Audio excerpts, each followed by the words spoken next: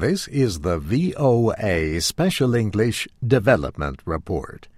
Diamonds may be a girl's best friend, as the old saying goes, but some women are finding a lot to like about colorful beads from Uganda made of recycled paper.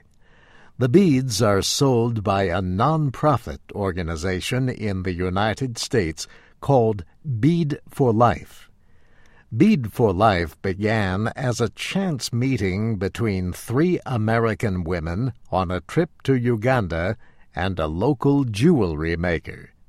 Millie Grace Akena was rolling paper beads near her home. She worked at a rock quarry. She made paper beads as a hobby, but there was no real market for them in her country. Torkin Wakefield says she, her daughter Devin Hibbard, and Jenny Jordan brought some of the beads back to the United States.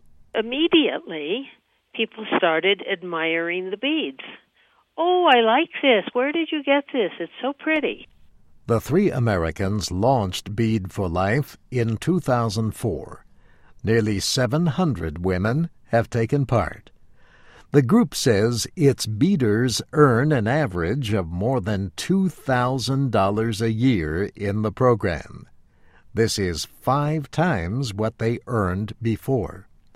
Torkin Wakefield says the women spend up to 18 months in the program. During that time, she can make regular income, and she has a savings account, and she begins to study and plan for launching a business, which is her business and which will sustain her once she graduates from Bead for Life. And the program includes a microfinance grant, money that she has actually made by selling us beads, that she gets at one time so that she can make a big enough step into a business that is going to be sustainable. The beads are sold across Uganda and at the Bead for Life headquarters in Boulder, Colorado. They are also sold online and at jewelry shows called bead parties. Because they have meaning, because these are gifts that help people, folks in America and beyond, when they buy our beads, they feel a sense of generosity. They feel a direct connection, like they can really participate in eradicating poverty. Acrylic plastic is used to harden the paper. The jewelry costs between $5 and $30. Bead for Life reported sales in its last budget year of more than $3.5 million. It says for every $10 necklace sold, the beader gets $2.43 in money or materials.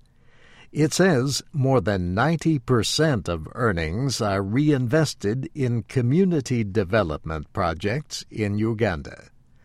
Torkin Wakefield estimates that Bead for Life has helped more than 8,000 people this way. So what about Millie Grace Akena, the jewelry maker? Mrs. Wakefield says she has gone on to organize a small group of women who work with her, and they sell their beads to a religious group.